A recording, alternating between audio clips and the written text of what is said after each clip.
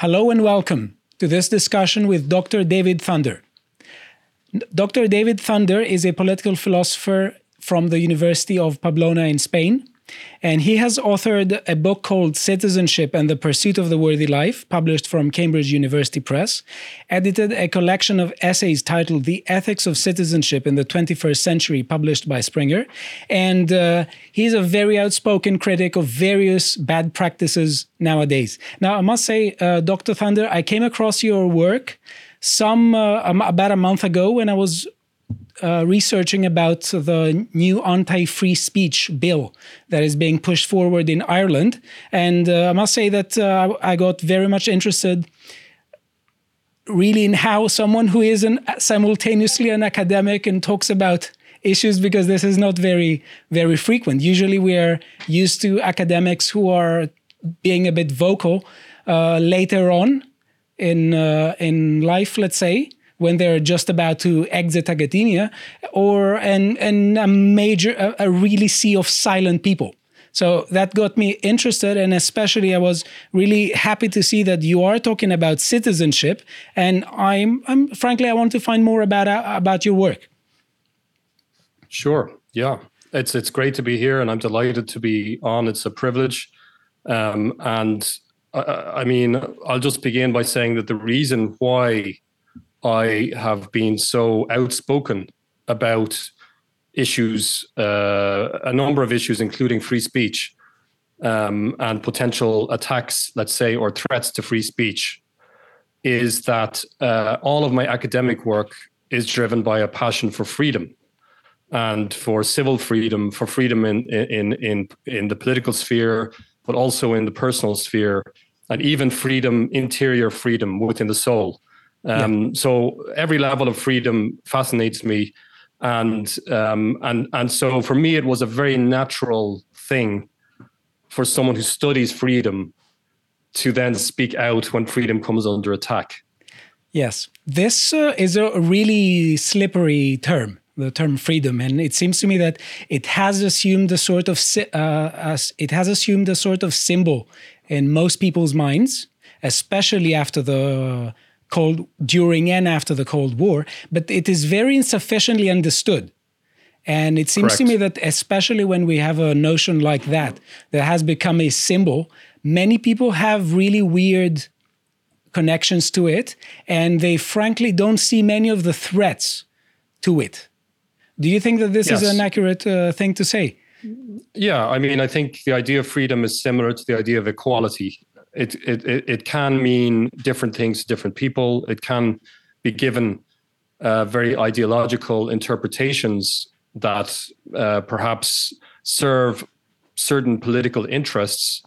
So, for example, some people interpret equality as meaning that we should all have the same income level.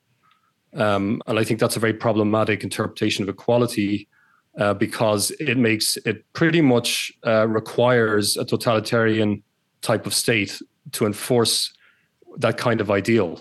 But regarding freedom, I think it's important to distinguish between liberty and license to begin with. And John Locke, for example, one of the founders of modern liberalism, one of the founding fathers of liberalism, was very clear that ordered liberty, or what he called liberty, was quite different from what he called license, which is just doing whatever you want. Doing whatever you want without the constraint of law, without the constraint of rationality, is license. And license leads to anarchy, and license leads to destruction. So that's not what I certainly understand by freedom.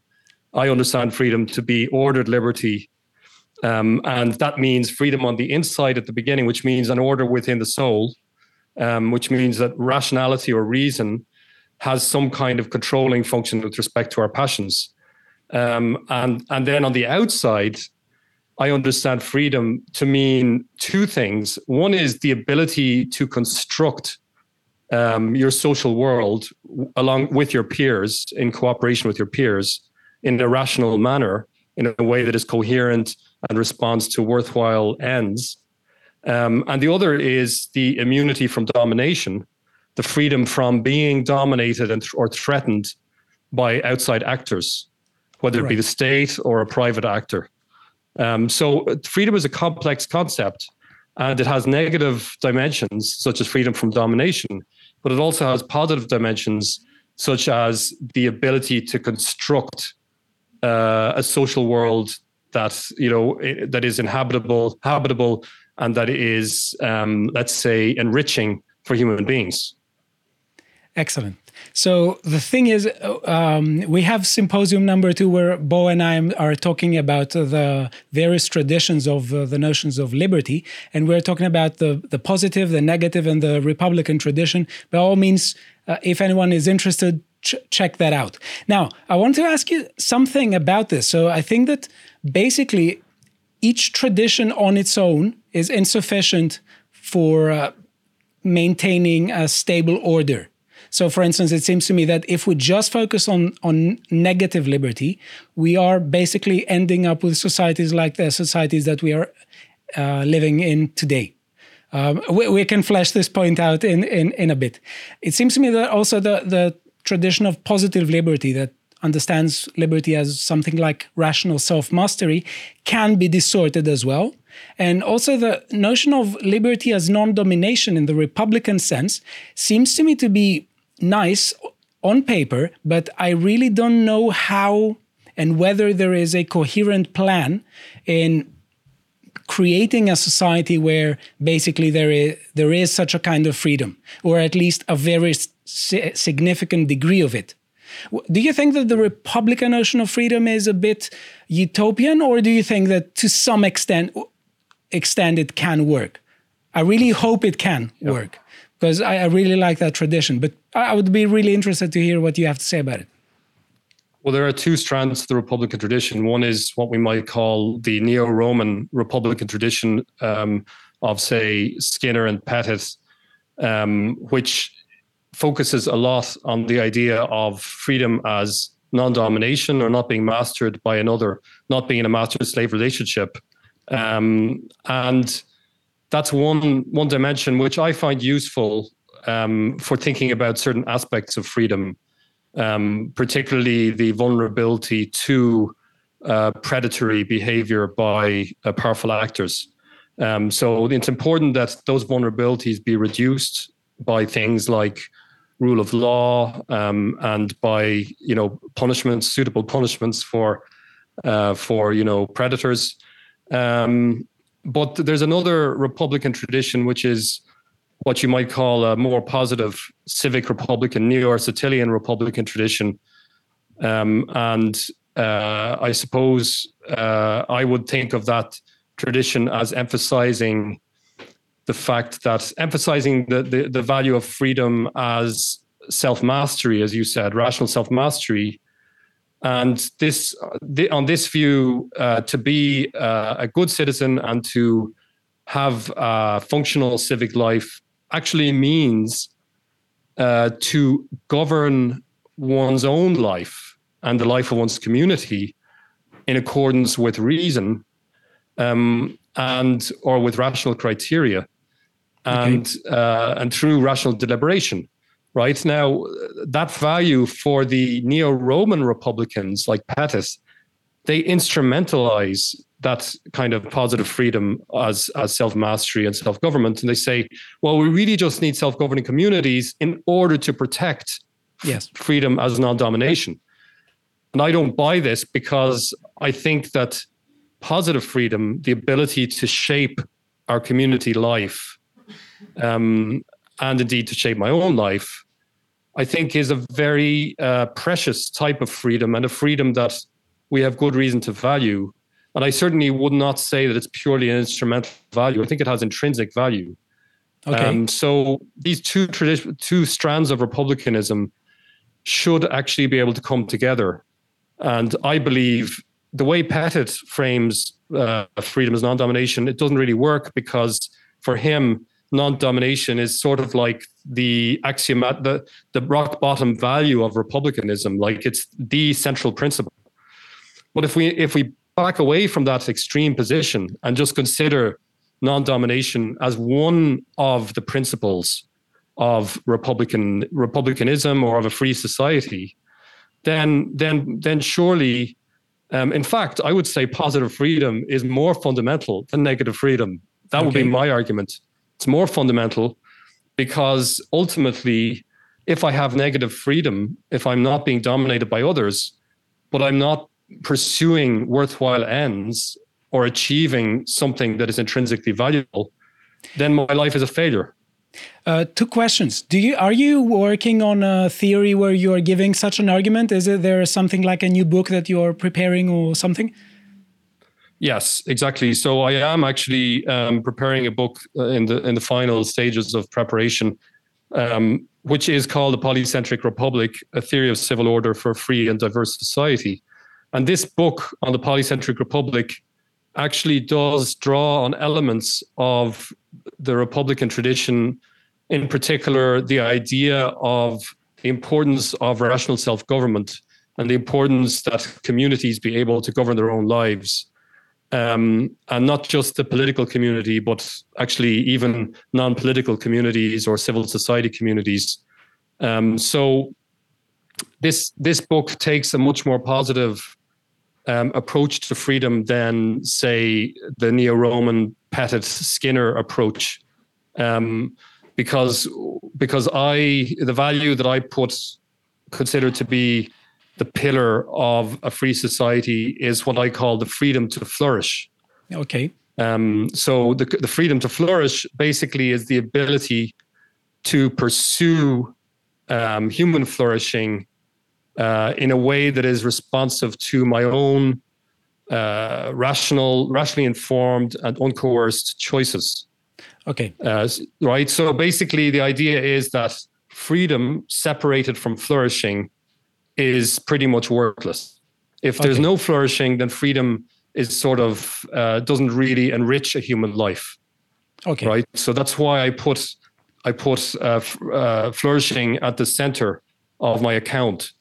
And then basically, just very quickly, the idea of this book is that we need to give a lot more leeway to local communities to structure their own life and govern their own lives. And that means that the normative order of the state has to be a lot more minimalist, a lot less interventionist than it actually is at the moment. Okay. Now, another question, the second question I was thinking about has to do with the distinction between liberty and libertinism. Because it seems to me that nowadays there is an argument that increasingly more paternalistic governments are making, that they are portraying liberty as sort of identical to libertinism. And it seems to me that there is such a tendency in Western societies for governments to become a bit more paternalistic or maternalistic, however you want to call it. And there is this idea that government officials want to pose as knowing best than people, and they sort of fetishize emotions. They say that emotions are really pivotal for flourishing and that they need to respect people's emotions. And it seems to me that they're pushing forward really aggressive legislation in the name of protecting people. And I would like us to move to the Irish Anti-Free Speech Bill, which I believe is called Criminal Justice Act 2023, but correct me if I'm wrong. 2022. Oh, 2022. Yeah. Okay. Yeah. Mm-hmm. And it seems to me that when I was reading bits from it, it seemed to me as if, they're portraying Ireland as a sort of society filled with hate.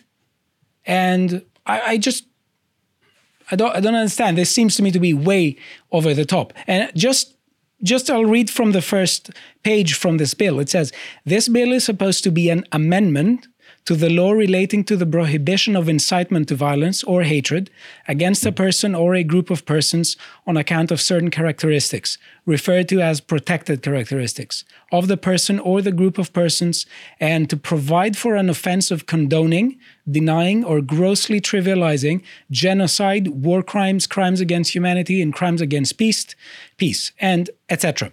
So there are many problems with this bill. And it seems to me that it's very extreme even for a hate speech bill, because most hate speech bills are focusing on the distribution of hateful content, which in itself can be understood as a really weird notion. But here we're not just focusing on the distribution. We are told that even the possession of hateful content or the preparation of hateful content is something that should be prosecuted. You have spoken a lot about it. Do you want to give me just your view on how important and how dangerous this bill is?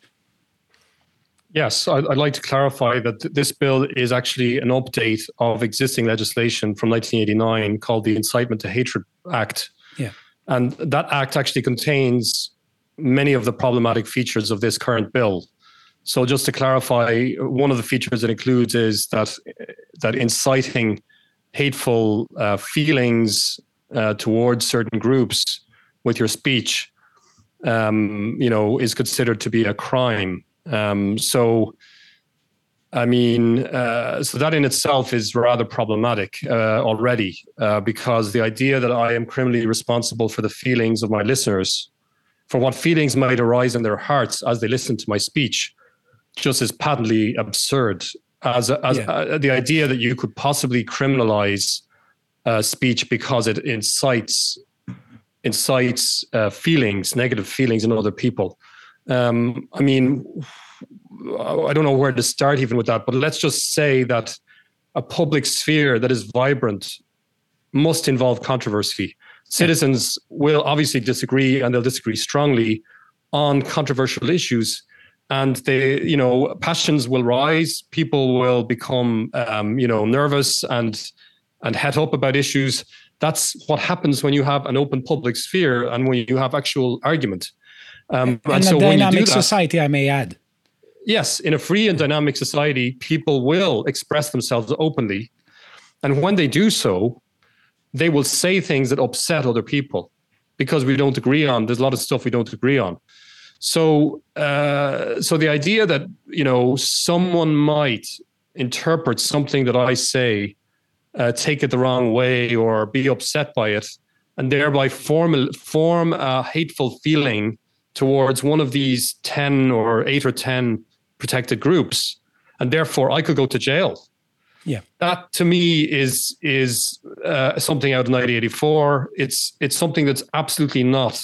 It's totalitarian, basically, because no one can no one can have any control over that, because there are infinite interpretations of any claim.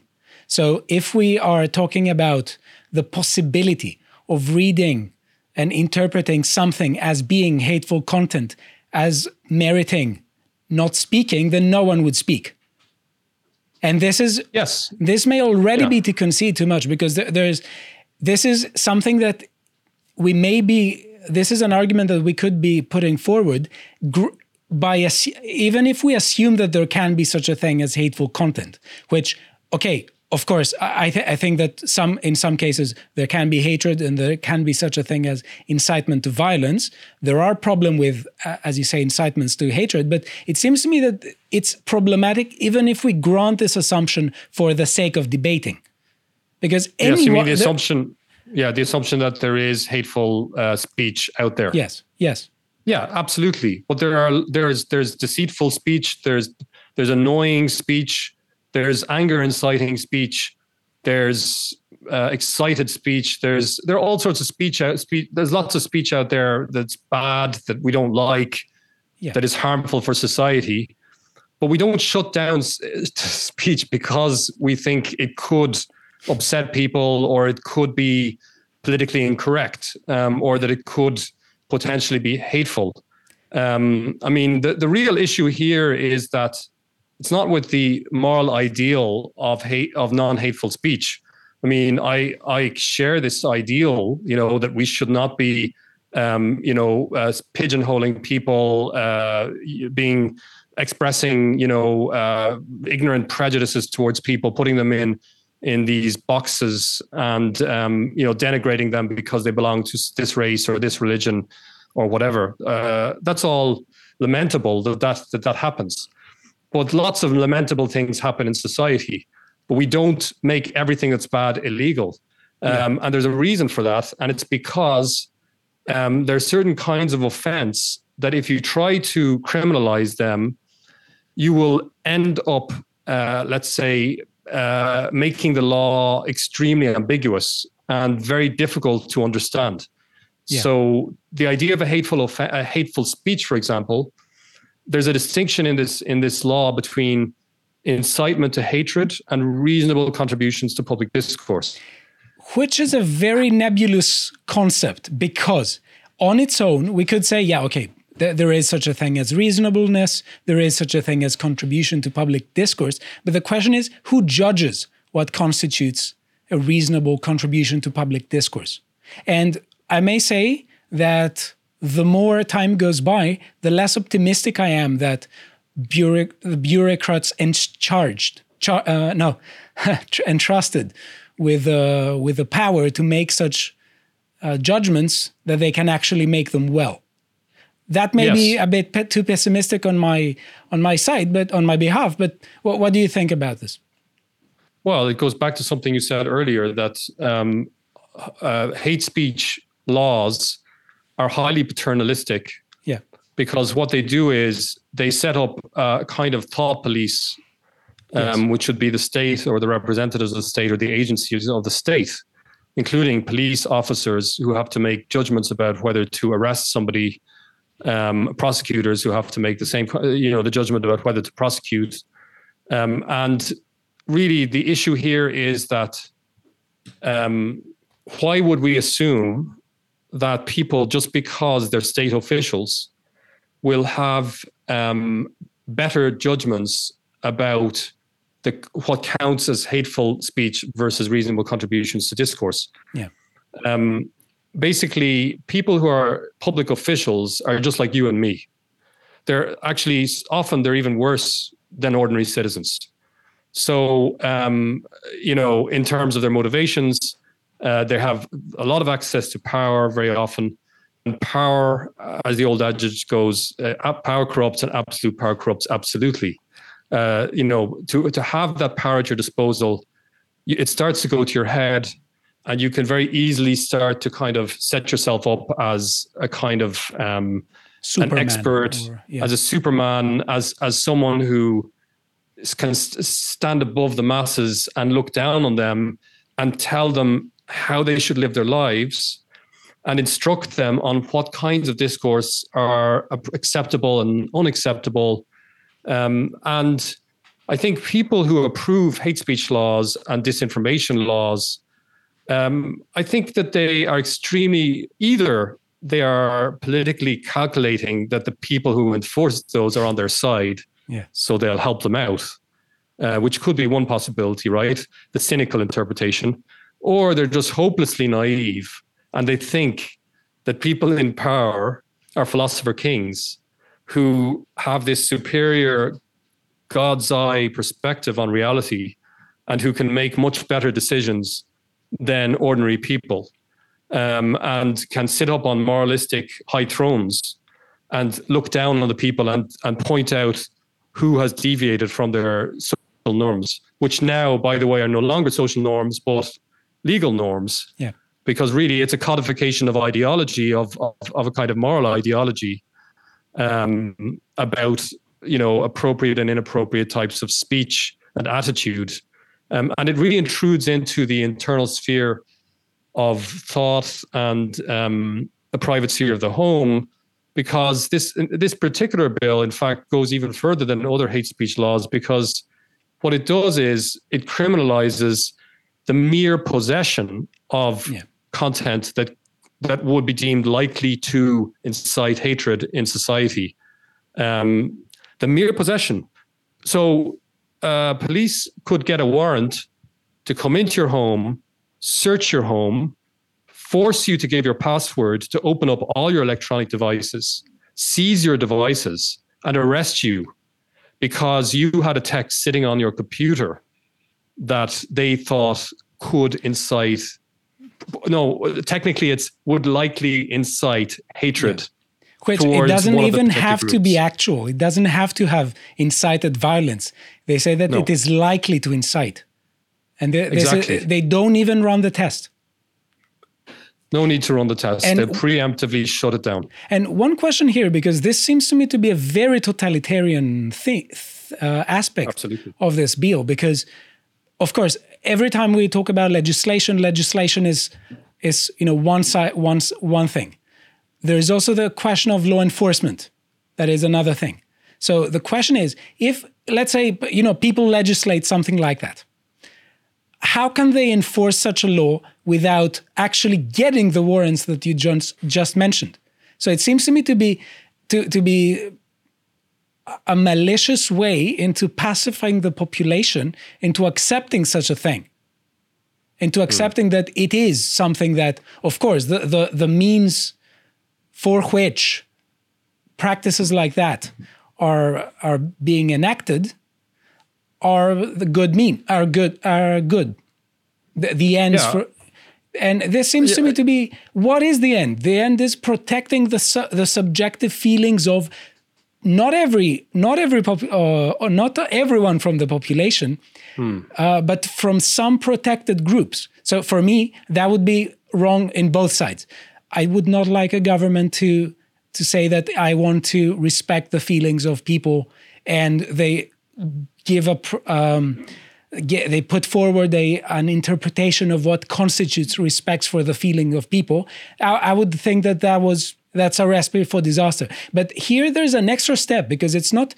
I think it's not just the people in general. It's some protected groups who possess protected characteristics. And I was reading it, for instance, it says here some protected characteristics are race, color, nationality, religion, national or ethnic origin, descent, gender, sex characteristics, sexual orientation, or disability. And in gender, it says, gender means the gender of a person or the gender which a person expresses as the person's preferred gender, or with which the person identifies and includes transgender and a gender other than those of male and female, etc. So it seems to me that this bill is just created to stop debating and stop brainstorming in civil society.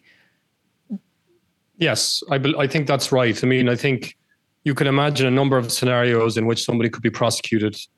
It's impossible to say in advance who will be prosecuted, because the categories are so nebulous. The category of hate speech, that it will depend on what the judge decides, right? And given whatever judge you get on, it's Monday, it'll be Judge Samuel, and if it's Tuesday, it'll be Judge Freeman or whatever. And you'll have no idea what they're actually going to decide really in advance, because it'll depend on these very arbitrary, subjective judgment calls. But one could easily imagine a scenario in which, for example, supposing someone is writing an article that is very critical of transgender operations for children, right? And they make references to the trans movement as being irresponsible, for advocating those kinds of operations, or at least the parts of the trans movement that advocate that.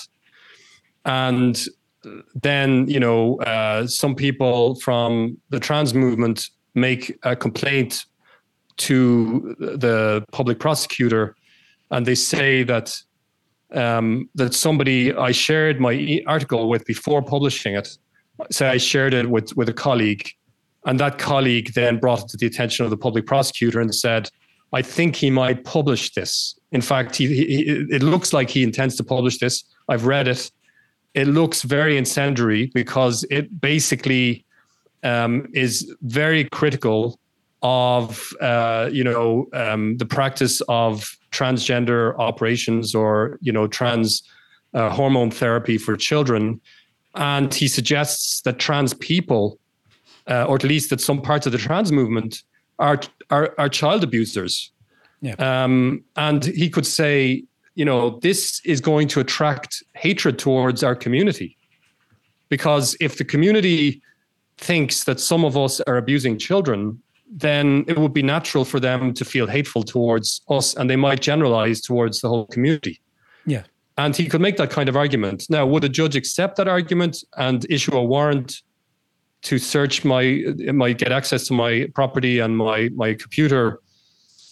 It's your guess as good as mine. Honestly, we don't know. I give the example also of myself. I'm Catholic. I should be one of the protected categories because religion is a protected category.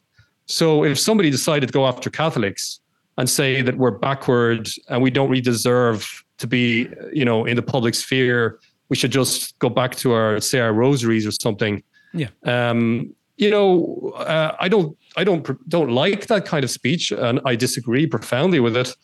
But I would not be comfortable with a society in which the state could prosecute that person and jail them because they criticize my way of life. If they can come after them, they can come after other people in society, and they could shut down speech, and it will become politicized eventually because it's so arbitrary and it's so subjective that it just invites ideological and political manipulation. Yeah. So one last question about the bill. It seems to me that it's completely unpopular. How is it that we have come to this? I've heard something like 80 or 90% of the people are against it. Are these numbers accurate? I'm not familiar with an official opinion poll or recent poll that shows 80 or 90% against it. But I know that the submissions, I know there have been polls done in which there was quite a while ago, in which there was a majority against this legislation. Yeah. And I also know that the submissions from the public consultation, over 70% of the submissions were critical of the bill, were against the bill. Okay. So there's no public demand for this bill in terms of, say, a surge of popular demand for the bill.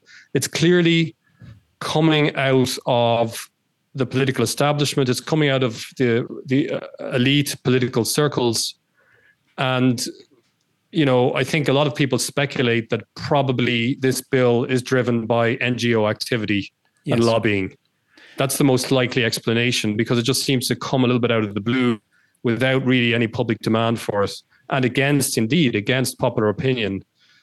So this means that, as I said, there's probably people pulling levers behind closed doors, probably a lot of lobby activity going on. Okay. So there's a question here, because I want to link this to the question of citizenship. Because for me, there is a very worrying tendency that is being playing on for years.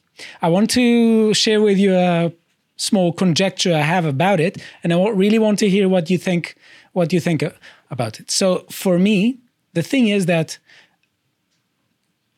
the Western world has generated a kind of material abundance, and this frequently, especially after the early 90s, this breeds a kind of mentality of conceit, that there are basically no problems that Western societies can have.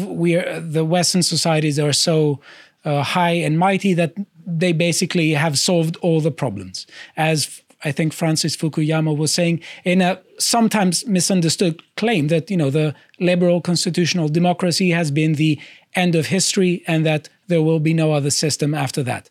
So for me, it seems to me that after the early 90s, there has been a sort of underestimation of problems such as multiculturalism and things like mass immigration, and there is also an issue with cosmopolitanism, I would say, but that's a third, that's eventually down the line. But for me, the thing is that this wealth in this social context created a really large class of people.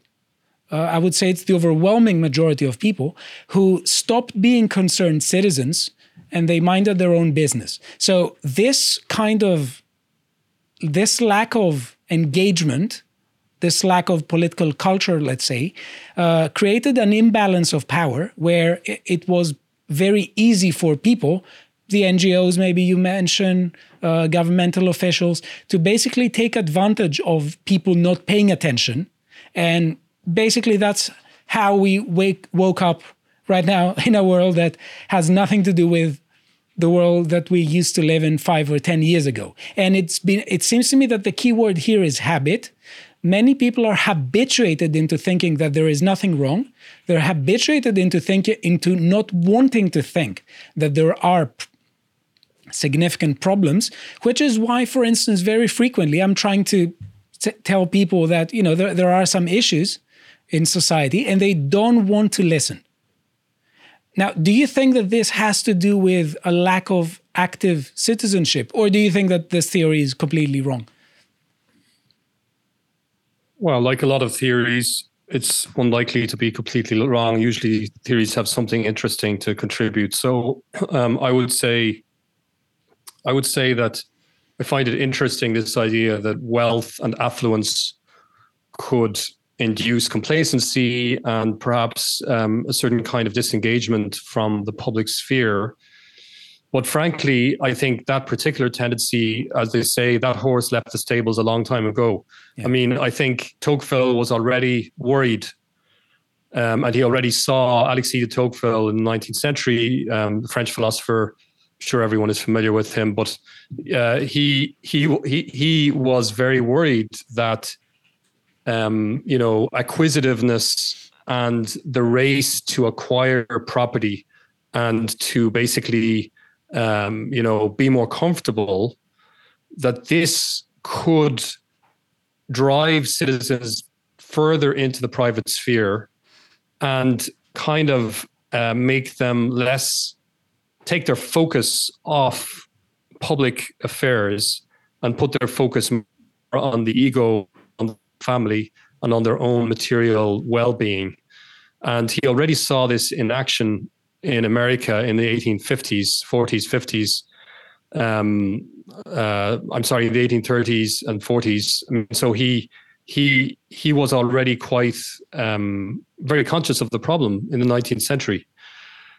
Now, so in that sense, I don't think it's a completely new problem. Yeah. And I do think that there's a structural tendency built into the modern post-industrialized state, which has become a kind of welfare state.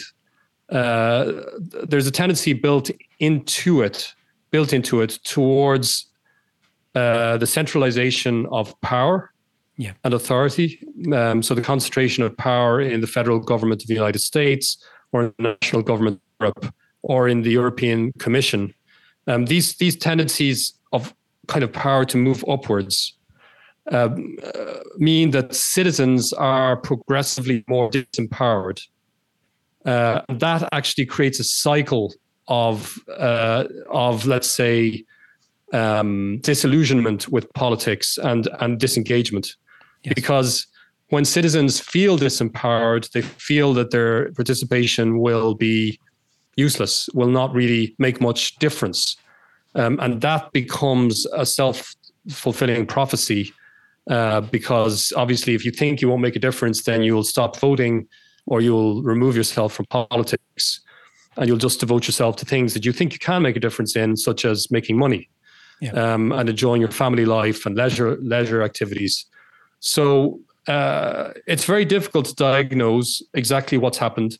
But if I had to point to a couple of things that have contributed to this disengagement from politics by ordinary citizens, I would say one is the concentration and centralization of power, right? Which literally disempowers communities and citizens and the people.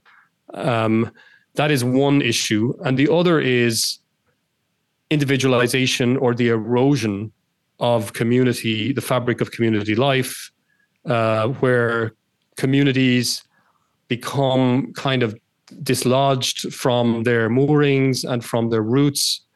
And you get this kind of post-traditional society in which people are relatively more mobile and also conceive their life in a more kind of individualistic way. You know, I'll forge my own life and my own path forward.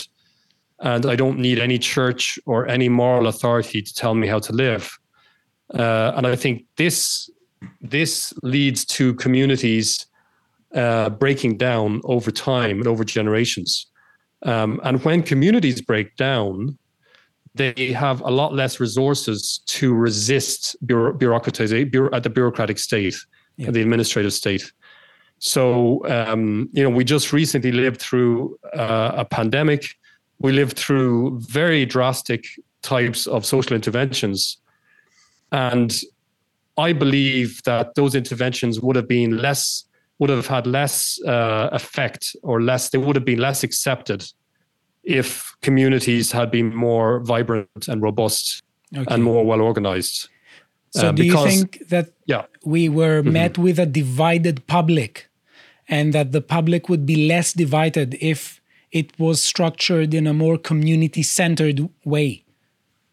Yes, I mean, you could think of it this way. You could think of it as the Leviathan state, to use that Hobbesian term, the Leviathan state, this sort of extremely powerful state.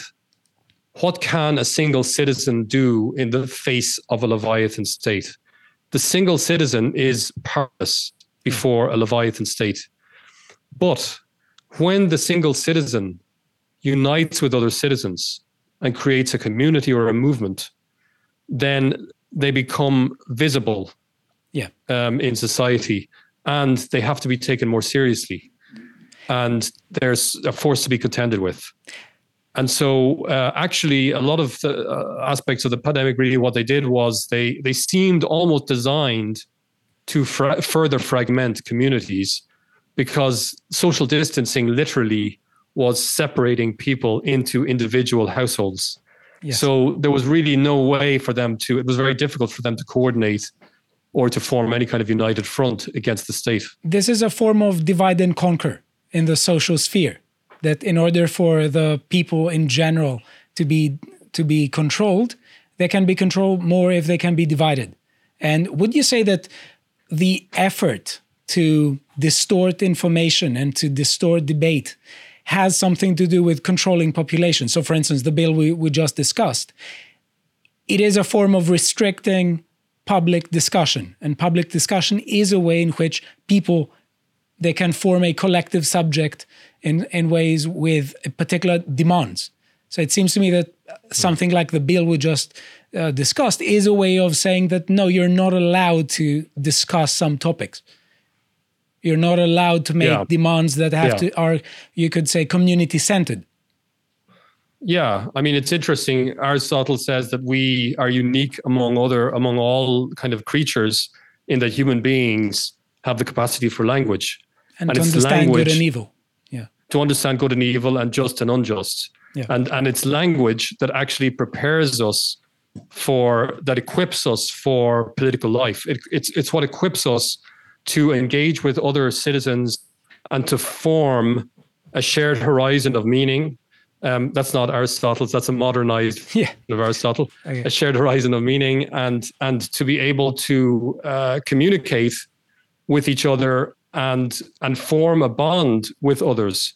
Yeah. And so as you say, if you shut down the ability to communicate, then you are literally shutting down politics itself. Yes. And you are actually deactivating our political natures in some ways, or at least that you're suppressing our political nature, and you're converting us into something like passive individuals who would be recipients of welfare. Yeah. Recipients of welfare, subjects, slaves maybe, but if you don't want to go as far as slaves, let's say subjects of the state, who do not have agency to decide for themselves how to live. They're instructed by the state how to live, because if you can't debate, if you can't contend, if you can't push back verbally in the public sphere, then you can't mobilize, really, obviously, right? This is all totalitarian regimes know this. Yeah. And so every totalitarian regime, one of the first things they do is they try to control speech. Exactly. and the media and the dissemination of information. Exactly. Okay, so I want to ask you something that is a bit more philosophical about citizenship, because I want to ask you, what do you think is the importance of citizenship for what we call the good life? Do you think that, for instance, it's an integral part? What is it about citizenship that makes it so important for our lives? Yes. Well, I think that there are two aspects to this question. One is that citizenship could have an instrumental value, right? Yeah. So that's actually more of the kind of neo-Roman kind of Philippic approach. And actually, I think there's a lot of truth to that engaging as a citizen is it's a defensive maneuver that can limit the damages that the state can do to my community. Yes. And McIntyre, I would say, roughly takes that kind of line. So, I can't afford to ignore such a powerful actor as the state, or even my local municipal government. I can't afford to ignore them because they could do quite a lot of harm, if they're not checked. Yes. And so maybe they're not, angels, maybe they're not, well, obviously not angels or saints. And they may not even be very competent, but at least I can maybe limit some of their damages that they do to the community life. So that's the instrumental approach, because, after all, living a good life surely is taking responsibility for warding off threats to the quality of my life and the life of my community, and our ability to actually live up to an ideal that's coherent, to educate our children, and in an ideal that we believe in, and that we and that can help them grow as human persons. So that would be one aspect. The other aspect is the question of whether citizenship actually involves directly, let's just say, intrinsically valuable virtues. Okay. And intrinsically valuable character traits, let's say, or virtues. And whether or not it directly enriches a human life or makes our life fuller, more complete, participating in political life. And on that question, I'm a bit ambivalent, because I think that politics at the level of the state, the modern state, the value of engaging in that kind of politics is more of an instrumental value. Okay. I think. But I think in order to acquire those, let's say, the benefits of that engagement, I do have to develop human virtues. Yeah. Such as, resilience or fortitude, prudence in my interventions in the public sphere, courage in the face of adversity. There are a lot of magnanimity in the sense of trying to achieve worthwhile projects and sacrifice for those projects. I think there can be really valuable character traits developed through our political engagement. Okay. But the form of political life that is most enriching, and that I would say can really complete human life and not feel as alienating as engaging with the state politics, is probably something like being a citizen in a local community in which I'm able to help make decisions within that community. Yes. That to me is a richer and more coherent form of citizenship. And in my ideal, the ideal I put forward in the book that I'm working on now, is essentially that the majority of civic life occurs at the local level. Okay. So would you say that if we buy into the idea that the majority of civic life occurs on the local level, we are moving back to a more bottom-up conception of society instead of a top-down conception of society, where everything is basically going to be planned by the bureaucrats? in the latter case? I'm saying, are we moving away from that? If we see that society is mostly a spontaneous order, and we are using the state in order to mitigate some of the conflicts that arise in such a concept, as opposed to viewing the state as basically something that is going to create a plan and to impose on the whole of society. Do you think that it moves towards the former? Yes, I think that basically, I think bottom up is a way of describing this. Yeah. And I think that these local communities, what they do is they're not completely self-sufficient. So they're not like the Aristotelian polis, because they're not completely self-sufficient. They're actually interdependent, and they're also dependent on a market, a market economy that actually transcends the limits, the boundaries of those small communities. Yes. So this means that they have no choice if they want to achieve their own flourishing. They have no choice but to cooperate with other communities, and also to engage with or use coordinating mechanisms that will help them to achieve their goods and services.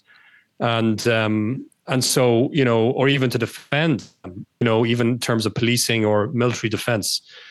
All of this can happen by delegating authority to representatives who can represent their interests in assemblies or in councils that in a way coordinate the life of a larger society. But of course, this process of control and delegation, as I conceive it at least, is a bottom-up process. Yes. So it's very different to the modern state in most cases, in which there's a national plebiscite, in which a majority of the national plebiscite, will determine who governs. I firmly believe in the idea that, like the Swiss cantons, Swiss Confederation, I think basically the idea that they have one of their houses, or one of their chambers of the parliament, is basically a kind of has like representatives from all of the cantons, and they have, as far as I know, they have. I don't know if they have exactly equal representation, but they have roughly equal representation. Okay. The cantons, right? So this is, or even the United States, the Senate gives equal representation to the different states, right? These are ways to recognize the equal standing of communities in the whole federal scheme. And they're a way to sort of push back against the majoritarian tendencies of modern democracy. Okay. And so I would be in favor of giving those senatorial chambers a much more dominant role in politics, giving them more power, so that local communities have more of a check on central power.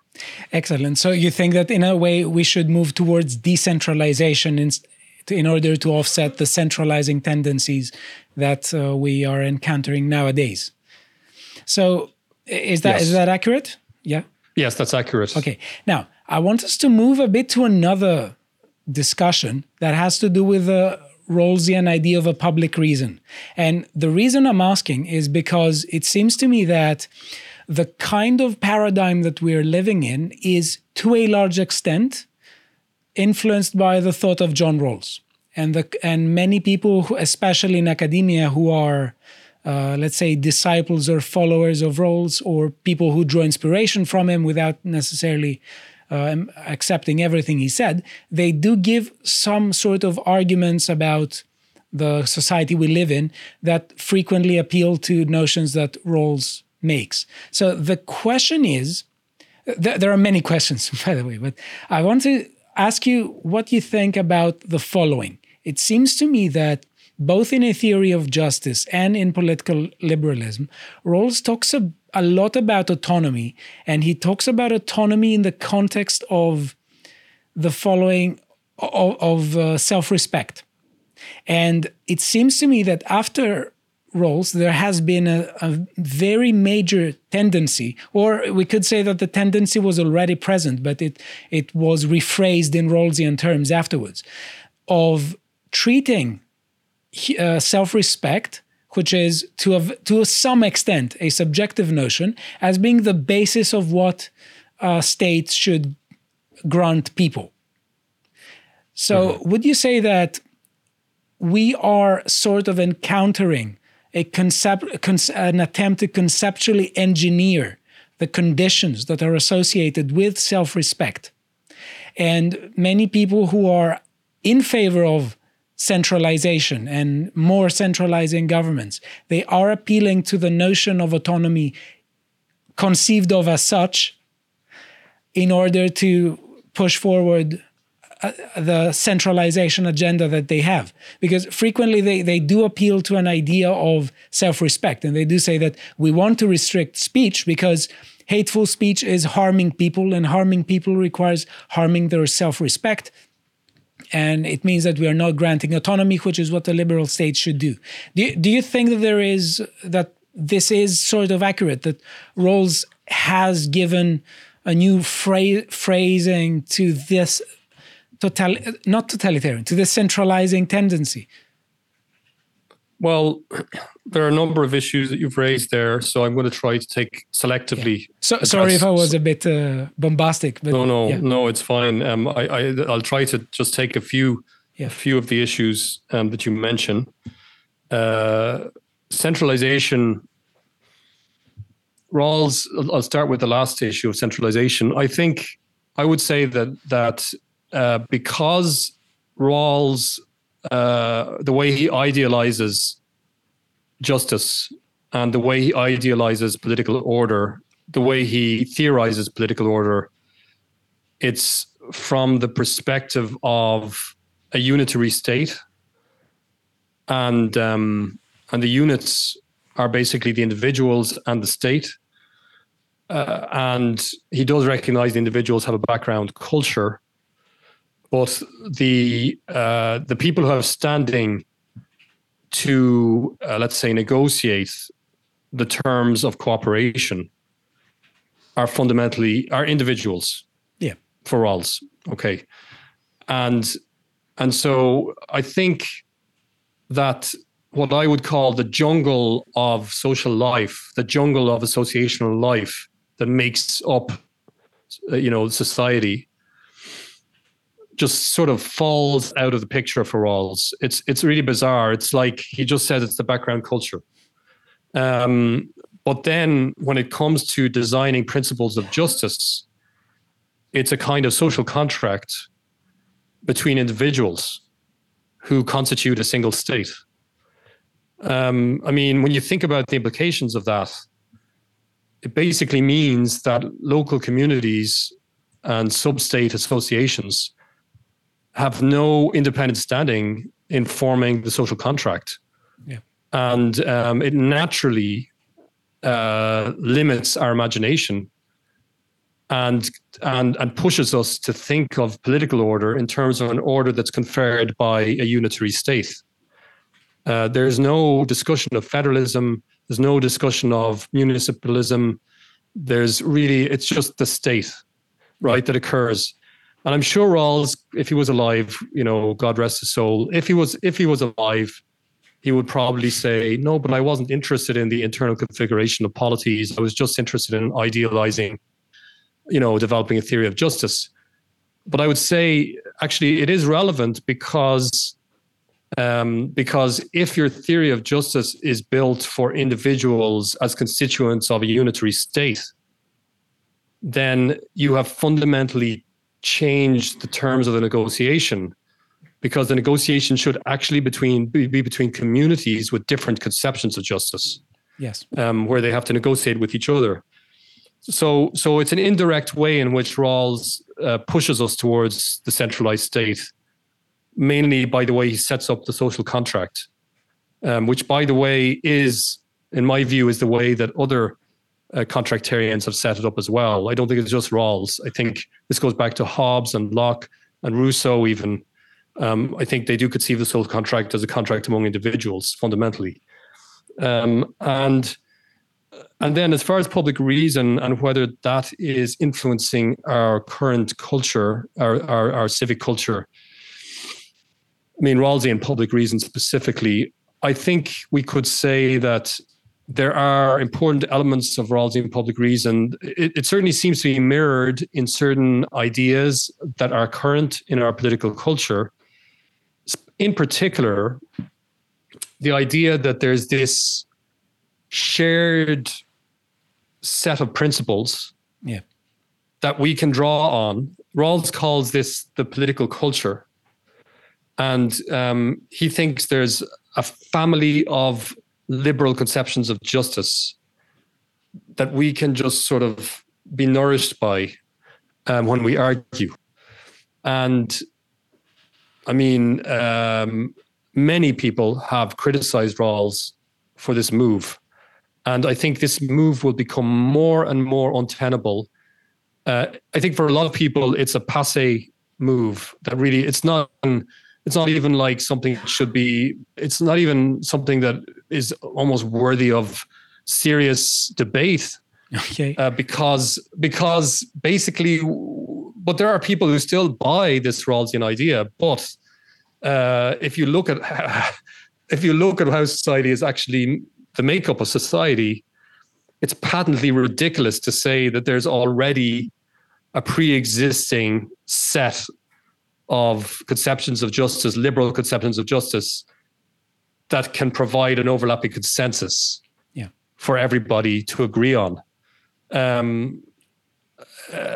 No, I don't think that exists. I think that a more realistic approach is to say that there are probably certain procedural principles, like constitutional principles, that have broad consensus in society to do with how we make decisions and whether elections are valid. That consent, that might actually count as a kind of an overlapping consensus, because if that goes away, then we're in big trouble. Because we need that. And so I think Rawls is way too ambitious in the amount of consensus he assumes in society. And so the reality is that insofar as there is consensus, it's constructed through discourse. And it's built up through discourse between people who disagree.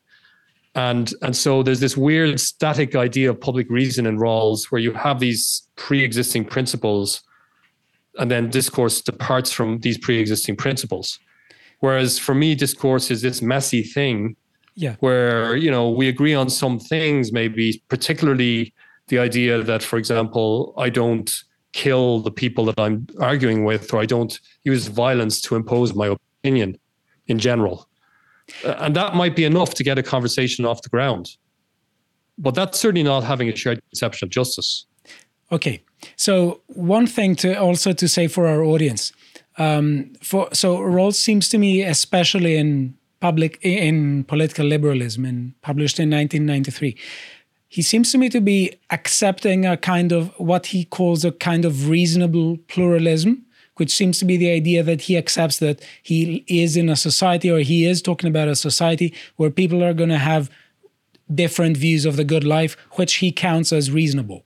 And his idea of the overlapping consensus seems to be a sort of idea where he says that, well, the only way to achieve a kind of coexistence is if every person, despite the fact that they have a comprehensive view of the good life, thinks in terms of public reason. And public reason is that, let's say, pool of reasons that are common to all these views of the good life. No, to people who embrace different views of the good life. But they accept that they cannot push forward the entirety of their view of the good life. Would you say that this is a way of thinking about it? Well, that's Rawls's position, yes. Okay. I mean, that basically that's his position, that it's about letting in the reasonable people. Mm-hmm. Question here, which is also building on something you said before about communities. It seems to me that in the Rawlsian idea of public reason, concern about community seems to be I don't understand if it is within public reason in Rawls.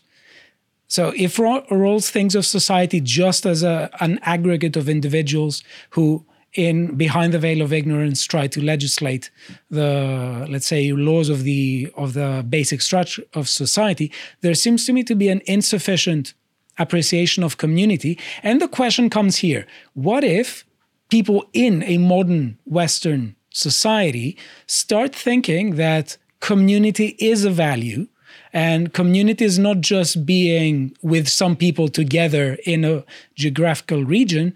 To be a member of a community is to have a sort of a common way of life that sometimes has much more in common than people in, let's say, multicultural societies have. And it seems to me that from a Rawlsian perspective, that would be sort of outside public reason, that we would not be allowed to think of it as being a value, because it would be unreasonable. It would be seen as sort of inciting hatred against other communities. Do you think I'm putting forward a completely far-fetched view here, or do you think that there's something there? Well, I think that Rawls, as I suggested earlier, in the way he sets up the social contract, he doesn't give any clear standing to associations, groups, or communities within the state, under the jurisdiction of the state, to actually have standing to negotiate the terms of the social contract, the terms of cooperation. So I think in that way, his thinking about justice and his thinking about the constitution of the state is fundamentally individualistic. Yeah. And therefore, it makes sense that he would neglect the role of communities in the constitution of the state. And I think that's definitely true. Now, regarding public reason, whether or not communities are relevant to public reason, what relevance they have, I think Rawls would say that, first of all, he'd say that the restrictions of public reason apply specifically to what he calls constitutional essentials, the debate of the basic structure of society, right, which is given by the state. And again, we have the statism here in the background. The basic structure of society is given by the state. And if we're debating that, then the rules of public reason apply, because that structure is coercive, because it restricts people's plans of life plans, and so on. So public reason basically is to apply to the basic structure of society, and therefore, and it's true that comprehensive doctrines, they can have a presence in public reason, but for Rawls, they have to endorse some form of overlapping consensus or some form of shared principles. Okay. And I mean, one could argue something like this. One could argue that, okay, you don't have to be a Mormon to understand the value of being in a Mormon community, because it's actually the value of community life is a universal value. And therefore, you can sympathize with a Mormon because you just understand that being in a community. I just picked that example at random. If nothing else more, I have good Mormon friends. That you can actually sympathize with a Mormon because you understand the value of that good being in a community. And so public reason you could bring to public reason, you could say, okay, look, we need to protect communities. We need to allow them to have a certain amount of autonomy to be able to direct their affairs. This is an important part of a flourishing life. You could make that argument within the bounds of public reason, right? You could still make that argument. The problem is that these diverse communities actually disagree on fundamentals about how to constitute the public sphere, what counts as a crime, what counts as human life, what counts as marriage, et cetera, et cetera. And there's no way to debate those issues from within public reason. Because there isn't an overlapping consensus on those issues. So it's a failed project in that regard. Okay, so I think we should focus on the last bit of our discussion and move back a bit to citizenship. And I want to say the following. It seems to me that many people are progressively losing faith to the idea of citizenship. And they constantly, everyone individually wants to have a voice, but they become a bit more pessimistic with the voice of other people. So, okay, you could say that there is a kind of problematic tendency there, but I would like to ask you if you want to say something to people who would think this way, and say if you think that citizenship is something that is doomed to become less and less and less active, or whether there is any reason for being optimistic that people can be a bit more optimistic, or more concerned citizens and more active citizens. Yeah. There are two aspects to this problem. One aspect is a cultural aspect, which I think you touched on earlier, which has to do with character. Yeah. And the development of character and social conventions and self-understanding and how we situate ourselves in the world, how we think of our life and our relationships. And you could say that an individualist mentality where I'm my own captain of my own ship, so to speak, and I'm going to, forge my own path and my own career, my own professional life, my own family life. And I don't need to worry about other people. And I could just leave everything over to professional politicians. So that's a kind of an ethical attitude, I would say. It's an attitude of character. And it's a type of, let's say, indifference to the public sphere and to politics. And that is a cultural problem. So I think that has to be worked through education, through kind of helping people understand that your engagement in the political sphere matters. It matters for the future of your community, right? Yeah. People need to understand that. And that might take a crisis sometimes for people to understand that. But anyway, so that's one aspect. The other aspect is the institutional aspect. And that is that until there is more devolved power, until power is more devolved to communities, I believe that there are just hard limits to how much you can have an engaged citizenship or citizenry. Yeah. People have busy lives. They have family, they have work, they have, social life. They have a lot of things going on.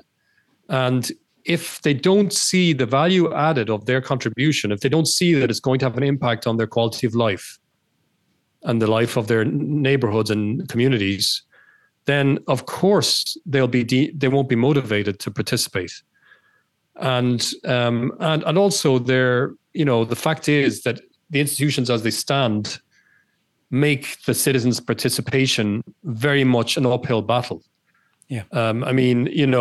If taxes are decided at the national level, if the vast majority of my taxes go to the national government, then I have almost no say over tax policy. There's no way for me to change. It's very difficult unless I'm a journalist or unless I am a leader of a political party, or maybe I stand in parliament.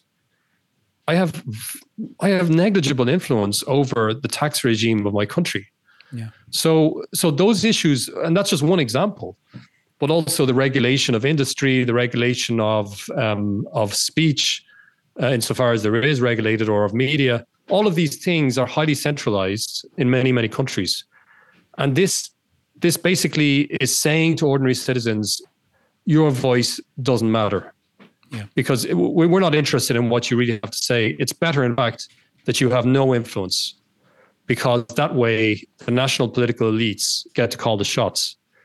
Okay, and whether or not they think that or they say it, it doesn't matter. That the net effect of the institutional centralization that we have is that citizens at the local level, citizens living their ordinary lives, have unfortunately very little influence over national policy. Yeah. And that means over the policies that are applied to their lives.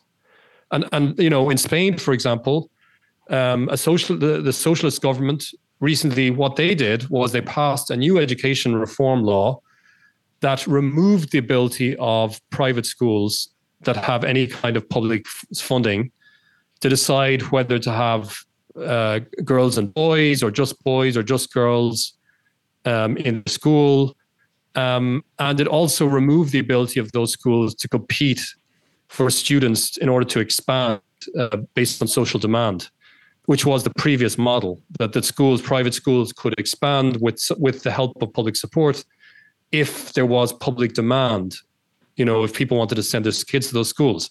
That's a progressive model in a good sense, because it allows, you know, supply and demand at the market to work. Yeah. Whereas they wanted to shut down the educational market by saying you cannot expand, your enrollment will not reflect social demand, and we'll make it difficult for students to access you unless they live in the local area. Okay. So a whole lot of things that they did that basically were decided by the national parliament for the whole country. And that's completely disempowering. Final question. Do you think there is any reason for optimism that people will be a bit more represented in the kinds of societies that we live in? That their voice will matter a bit more? And if not, how could that change? If you want to end with that note. Yes, sure. It's a tough question. I think there are some signs, there are some indications that if people are pushed hard enough by their governments, that they will wake up to what's going on and that they will be mobilized. They will actually be motivated to push back and to mobilize. And so even if the institutions themselves are inherently limited, the political institutions, I would say that the regional elections in the Netherlands are proof that non-establishment parties that really come out of nowhere and that have almost no history. I mean, the farmer citizen movement didn't even exist before 2019, and it now it's the largest party in the Dutch Senate, along with I think liberals and socialists. There's a kind of a bloc that also has 15. I think it's 15 seats each. The point is that these people came out of nowhere, and the Dutch government put in place plans to expropriate Dutch farmers in the name of environmentalism against their will, coercively expropriate them, basically. And obviously with compensation, but that's not the point, that they were taking away their property in the name of promoting some environmental goal to do with reducing pollution or something. Now, this, I think, really galvanized the citizen farmer movement, and also it broadened its base of support because it swept. It basically won the elections across almost all the regions. I mean, that's still at the Senate level, but the leader of the party herself was just flabbergasted. She couldn't believe their success. So what can we learn from that? We can learn that if there is a serious crisis, or if the government overplays its hand and becomes too tyrannical or too oppressive, then you can wake up the sleeping giant, and people can, in fact, they can mobilize successfully. And so I want to say that would be a very positive note and realistic note to end on. Excellent. And thank you very much for it. And it was a really nice comment to end with. And I hope you enjoyed our discussion a lot, and see you next time. Thank you. Thank you. Thank you.